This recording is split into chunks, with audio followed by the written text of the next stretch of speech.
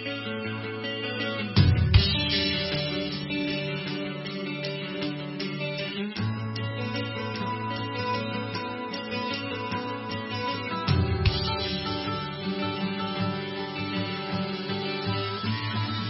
everybody, good morning. I hope you've had a great week.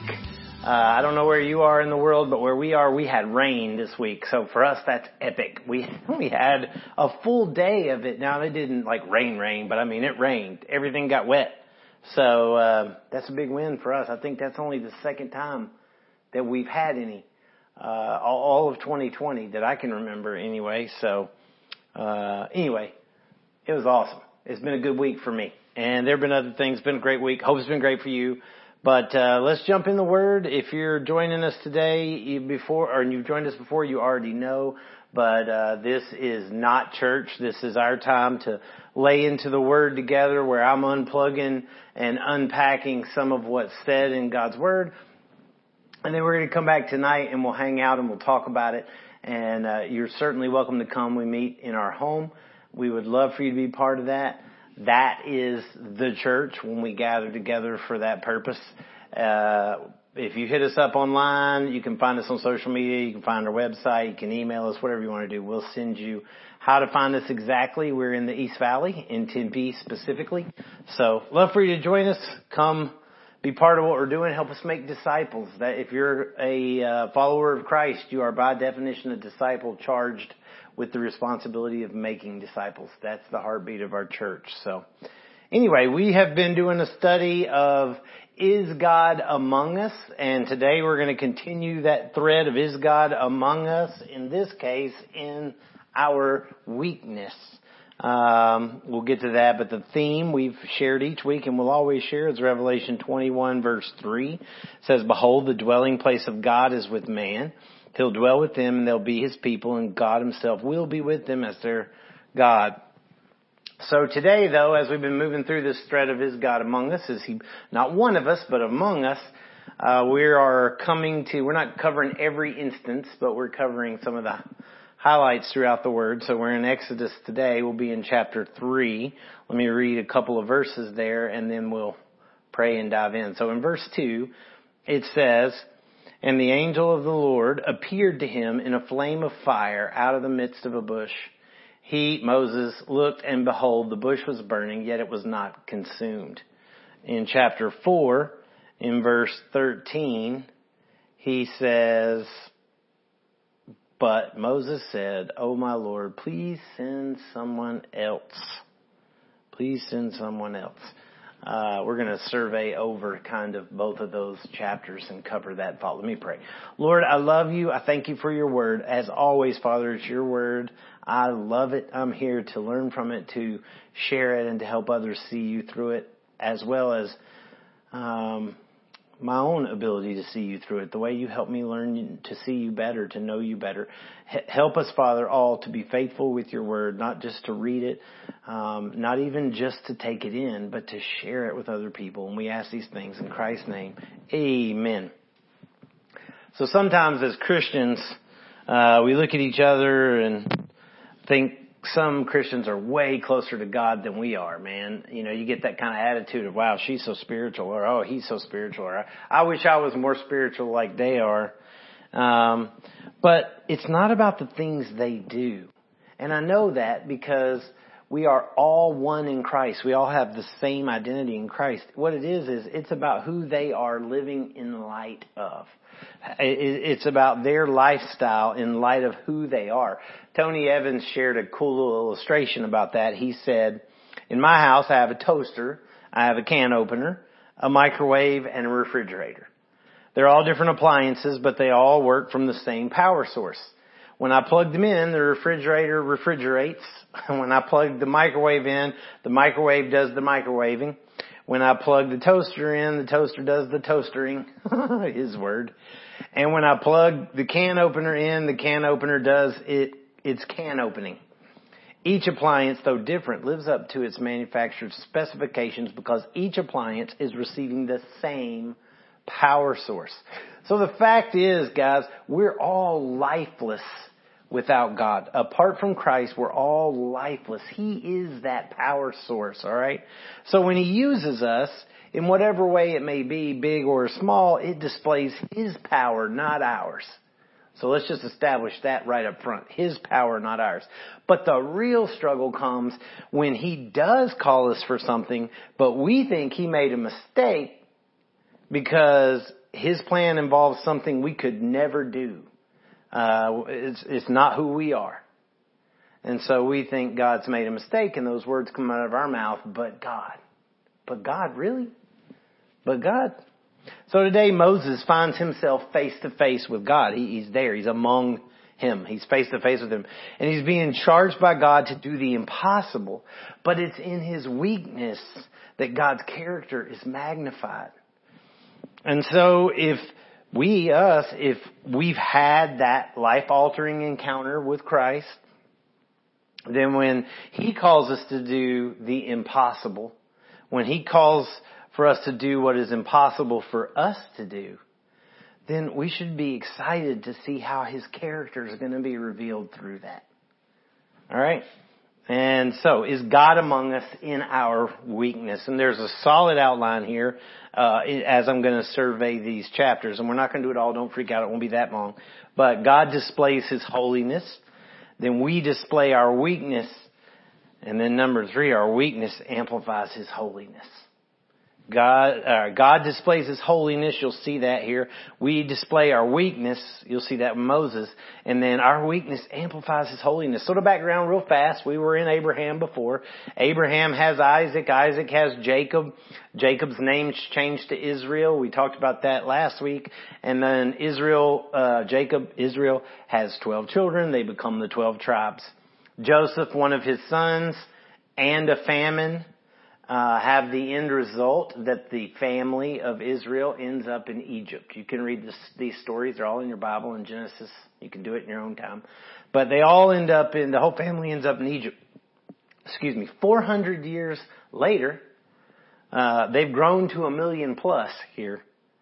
But they're also slaves, and they're being forced to build the cities of Egypt at the time. So Moses is a Hebrew, but he's raised in the family of the Pharaoh. Pharaoh's the king of Egypt. So he's raised in the house of the king. But he's killed an Egyptian for beating a Hebrew slave. And he's run away.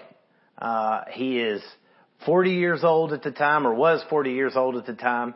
And he's now exiled from Egypt into the Sinai desert. And while there, he finds a wife. He finds a family. He becomes a shepherd. And another 40 years pass. And then we come to Exodus chapter 3. So there's kind of how we got where we are. So God displays His holiness. Look at this. Exodus chapter 3 verse 1.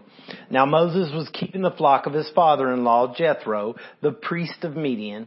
And he led his flock to the west side of the wilderness. And he came to Horeb, the mountain of God. And the angel of the Lord, look here, that's the same character, right? Appeared to him. What does appear mean? Saw him.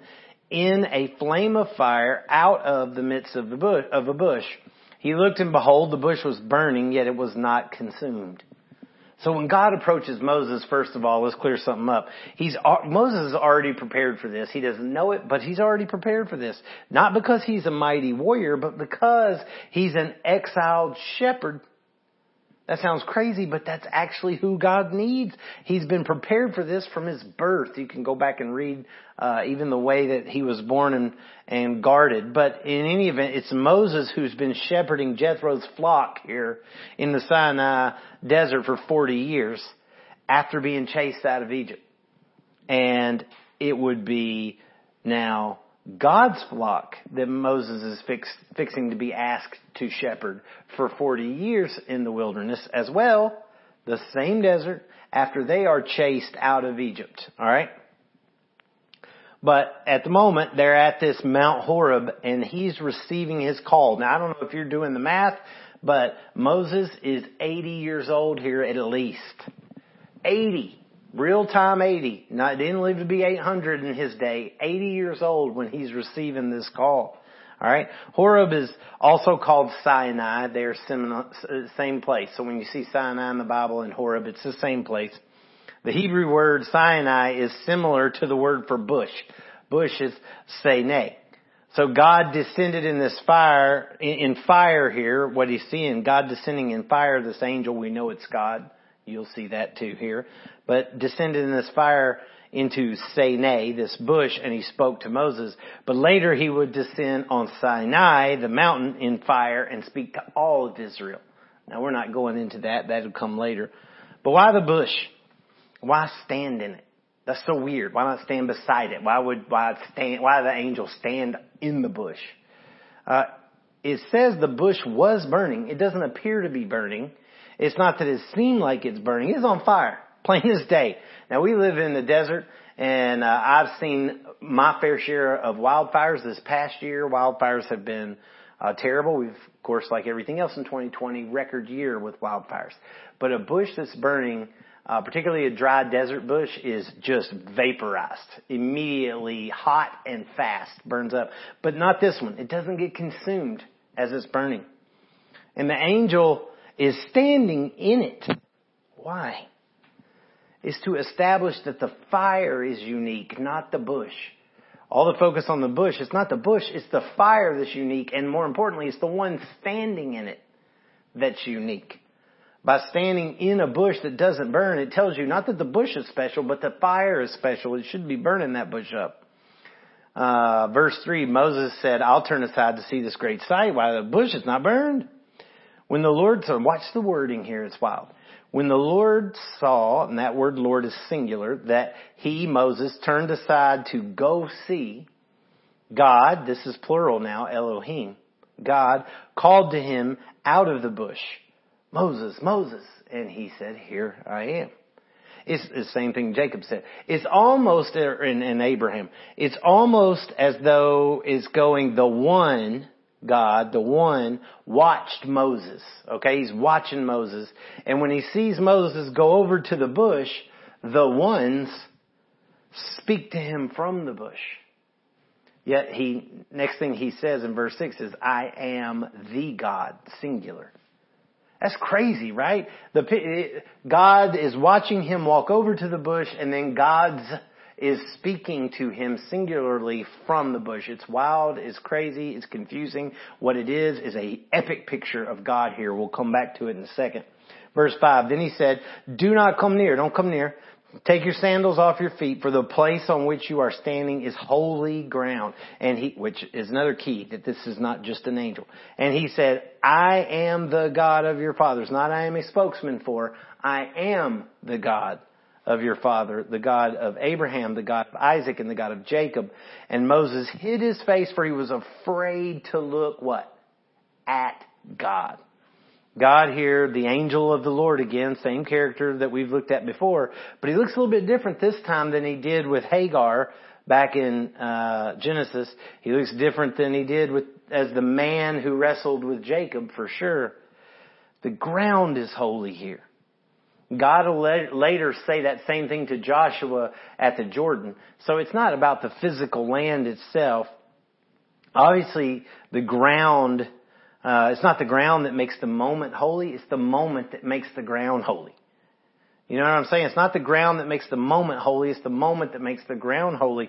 It is the one. It's the person who is present there in that moment. And God's identifying himself to Moses here as wild. In his very opening words, he's saying, you are in the presence of holiness. You're in the presence of God. Take off your shoes. It's a sign of submission. It's a sign of humility. Take off your shoes. When the tabernacle and the temple get built, both of them, the people entering the precincts did it barefoot. The priests ministered barefoot, no sandals.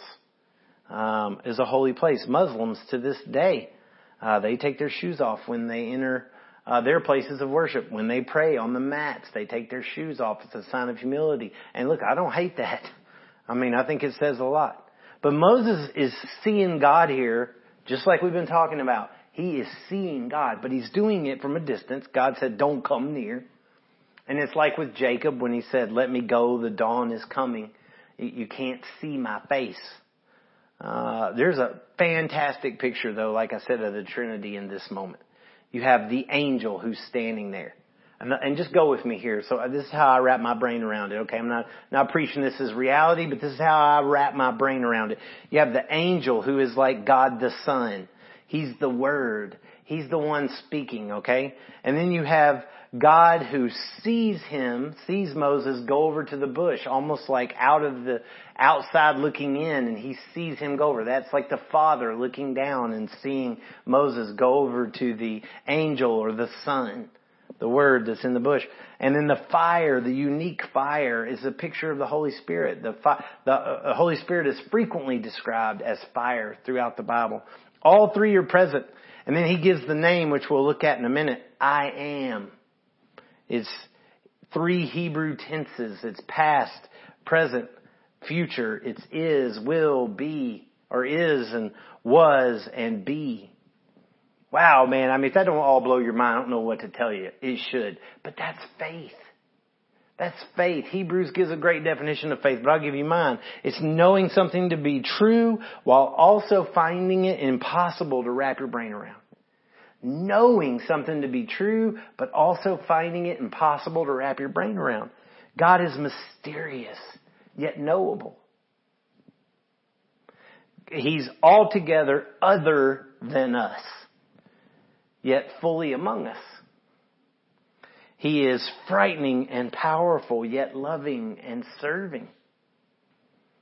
He's fully sovereign, yet he chooses to use mankind. He is without fault, yet he uses broken and fallen people. I mean, it goes on and on. I'll give you some verses that literally should illustrate this point. Isaiah 40, verse 25, God says, "To whom then will you compare me that I should be like him?" Says the Holy One. Love that one.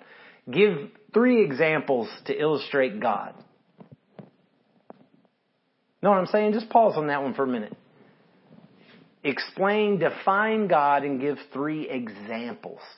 You can't give an example. He's so other than we are. You can't.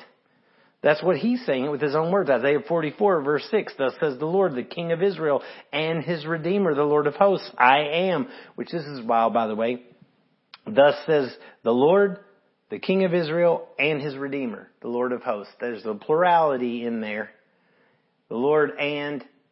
There's 2 different things going on there. Yet he says, I am the first, I am the last. Besides me, there is no God. So he's speaking in a plural, but he's also saying, besides me, there's none.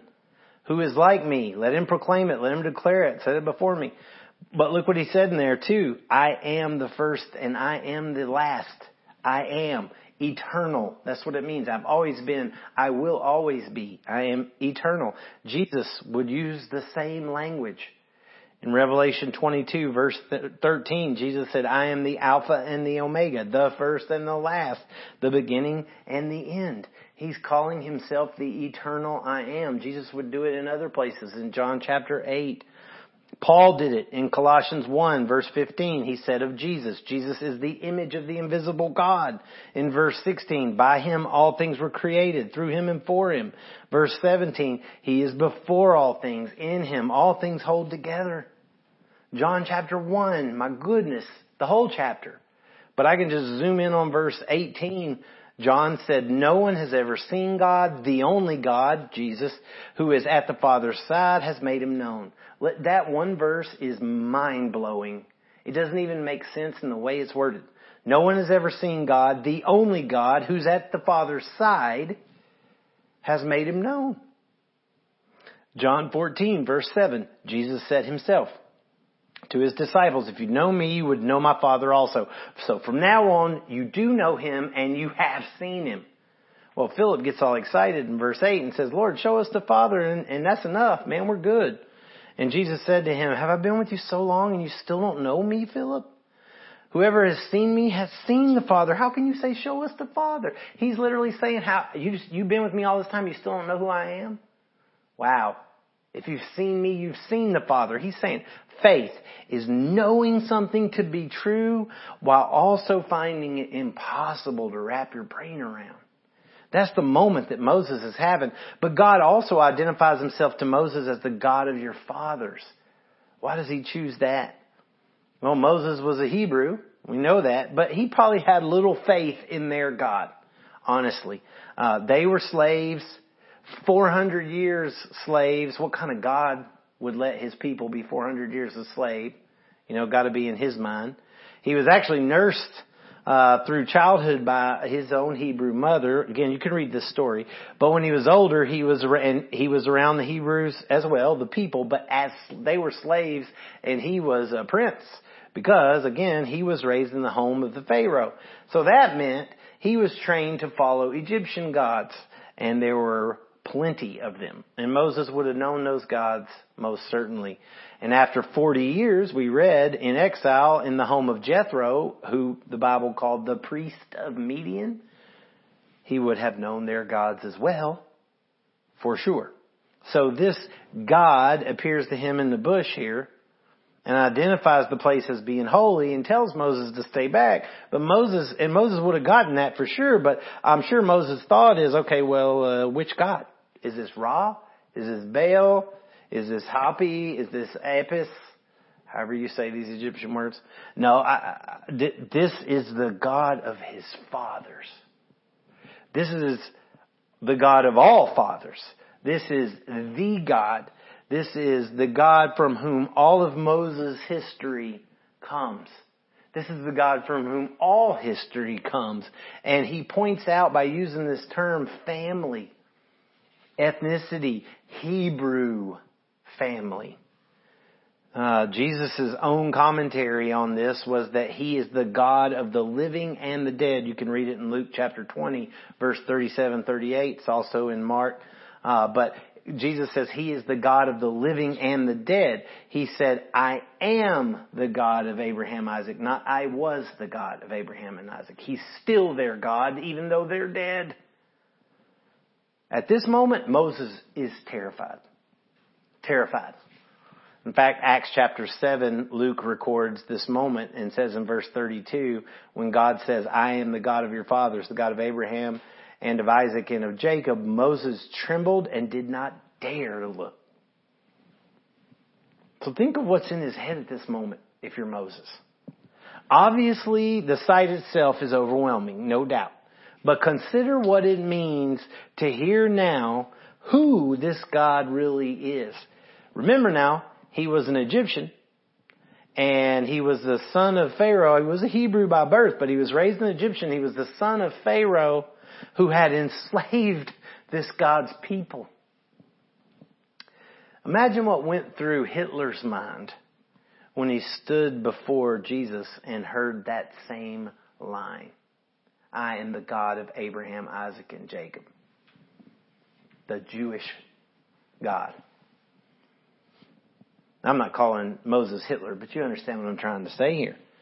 Besides all the rest of that, the last words that were spoken to him, to Moses, was actually by a Hebrew slave that he rescued, who said, who are you to rule over us? When he tried to break up a fight.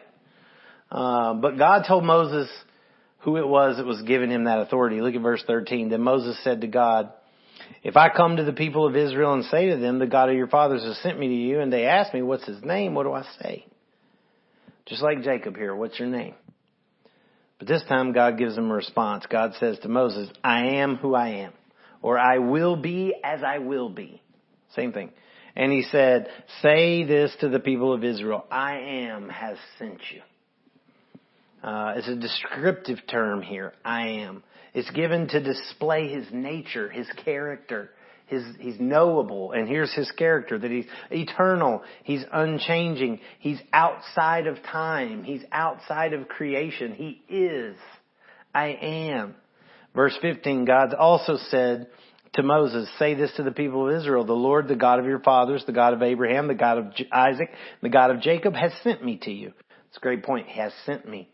This is my name forever, and thus I am to be remembered throughout all generations. So his name here is I am, but it's also tied into God of fathers. Both are who he is. He is the God of their fathers, and he's eternally existent. I am is his name. But not because it was given to him, like I got my name from my parents.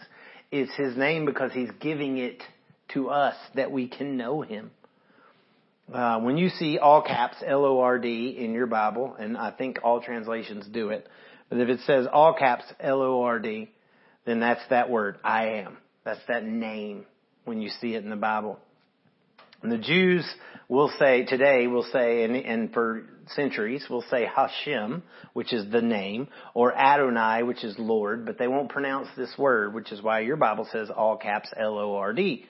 Because the commandment that says not to take his name in vain, in the years before Jesus' arrival, the Jewish leaders started getting more and more strict on that and ended up forbidding saying his name for fear that you might take it in vain or say it in vain or say it wrong.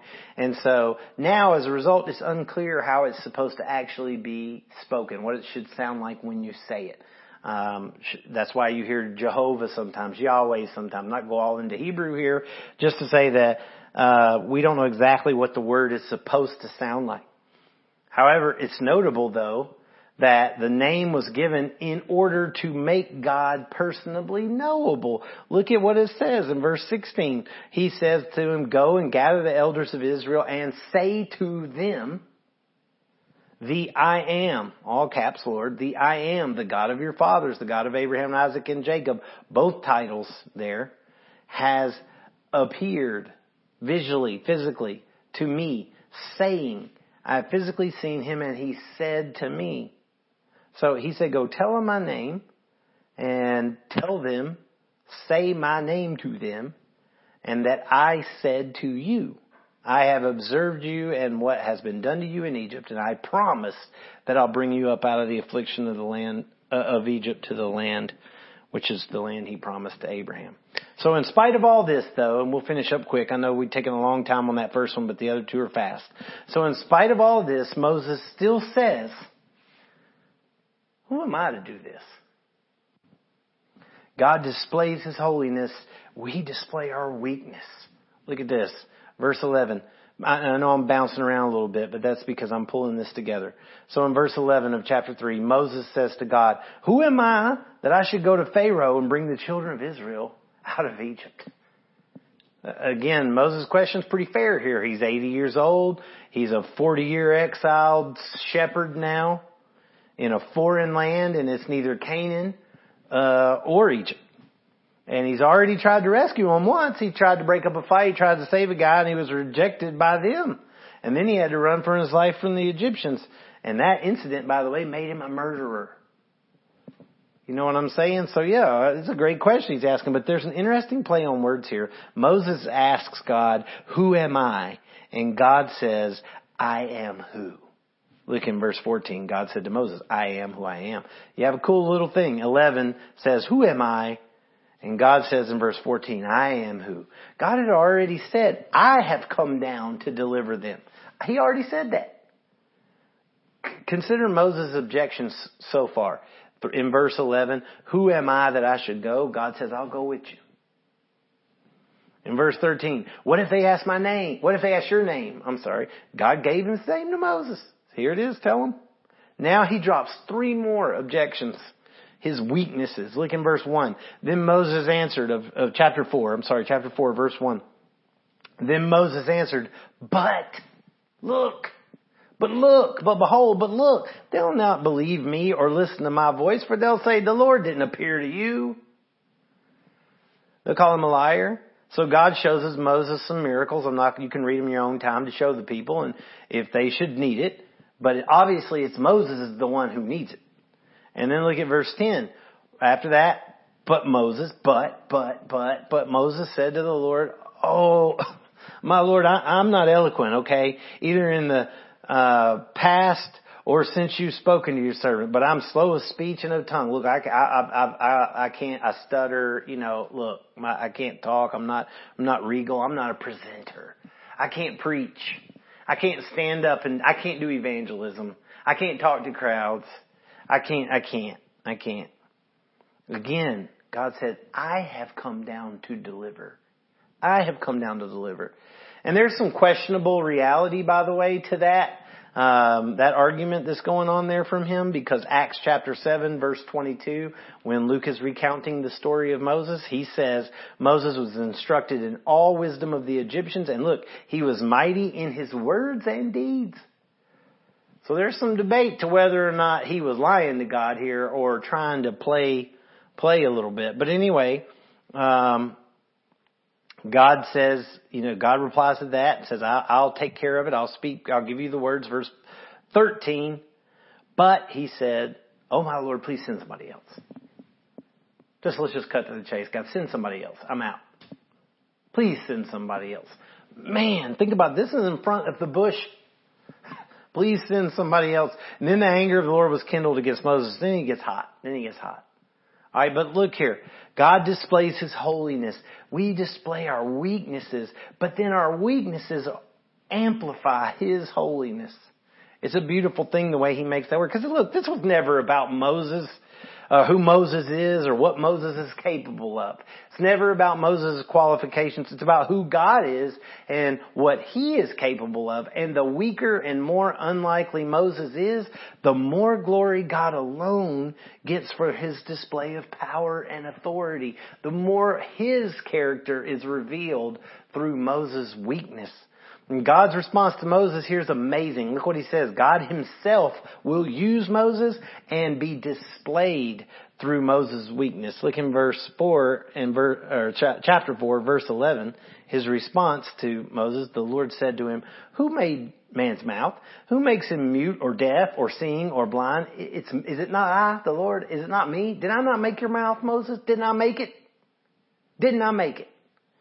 And then He says, now, therefore go, and I will be with your mouth and teach you what you shall speak. I'll be with your mouth. Think about that a minute. And teach you what you shall speak. Think about that when you don't think you can share your faith. Think about that when you're given a privilege to speak or teach or address a group and you don't think you can do it. Think about that when you get the opportunity to tell somebody at the coffee shop about Jesus and you don't know how you're going to say it or what you're going to do. I will be with your mouth and teach you what you shall speak. Verse 14.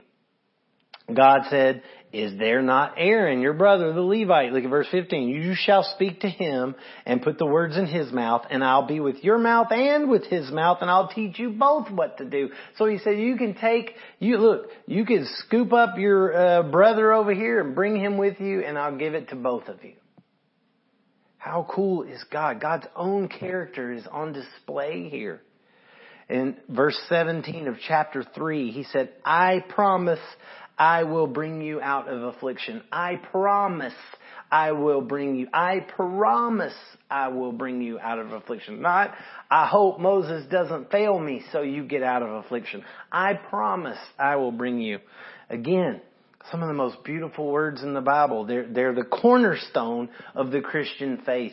These words, they're what sets apart the God of the Bible from any other belief system. You know which ones?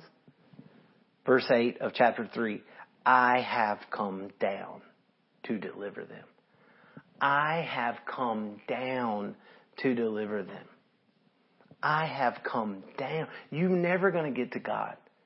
It doesn't say if they can hopefully deliver themselves, I'll be waiting. He said, I came down to deliver them. So let me close out with this amazing hope that's in the text. Verse 24, Exodus chapter 2. Verse 24, the verse that leads into all this.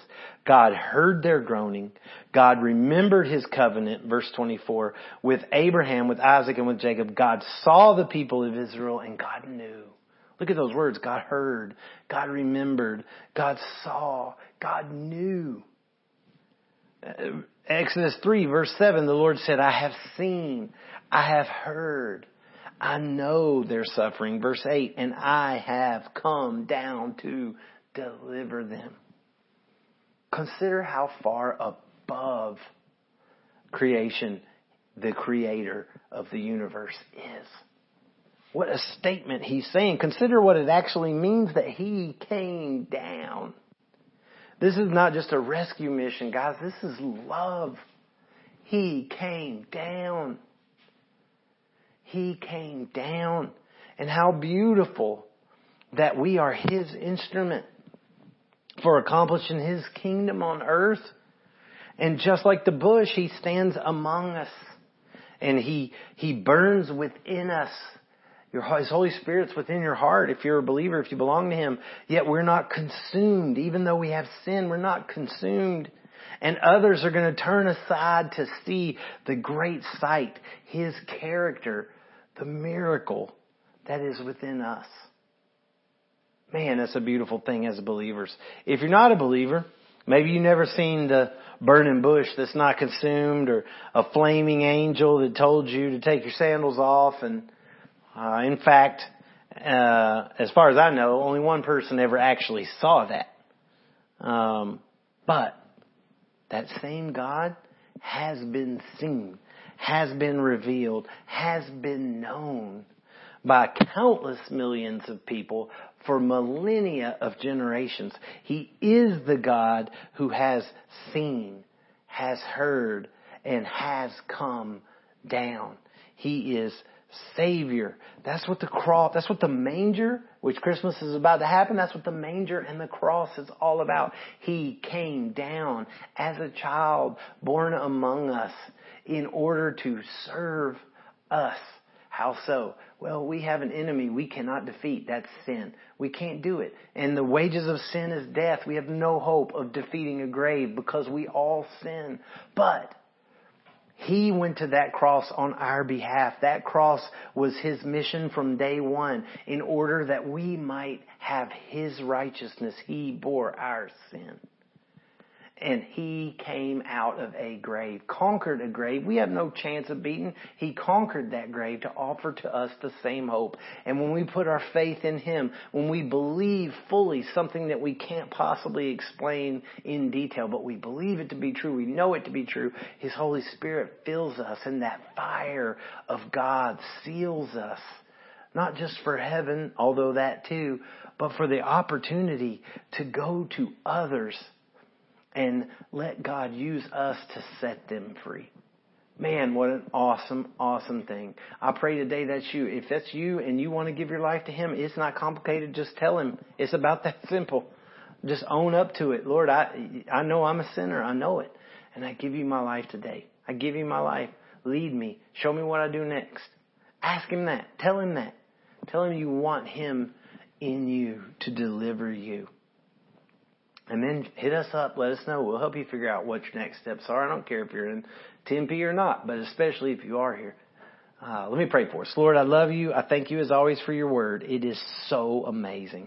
God, I pray today that we walk out into the world carrying your Holy Spirit in ways that other people can see, like a fiery bush that's not consumed, and that they're drawn to hear from you, not from us. God, I pray that if anybody today has given their life to you, that you would open their eyes, you would pour your Holy Spirit into their heart, Lord, that you would set them on fire, that they would look for opportunities and look for churches, hopefully ours, but any church that's close that can help them become a disciple who follows you with their life and makes disciples. And we ask these things in Christ's name. Amen.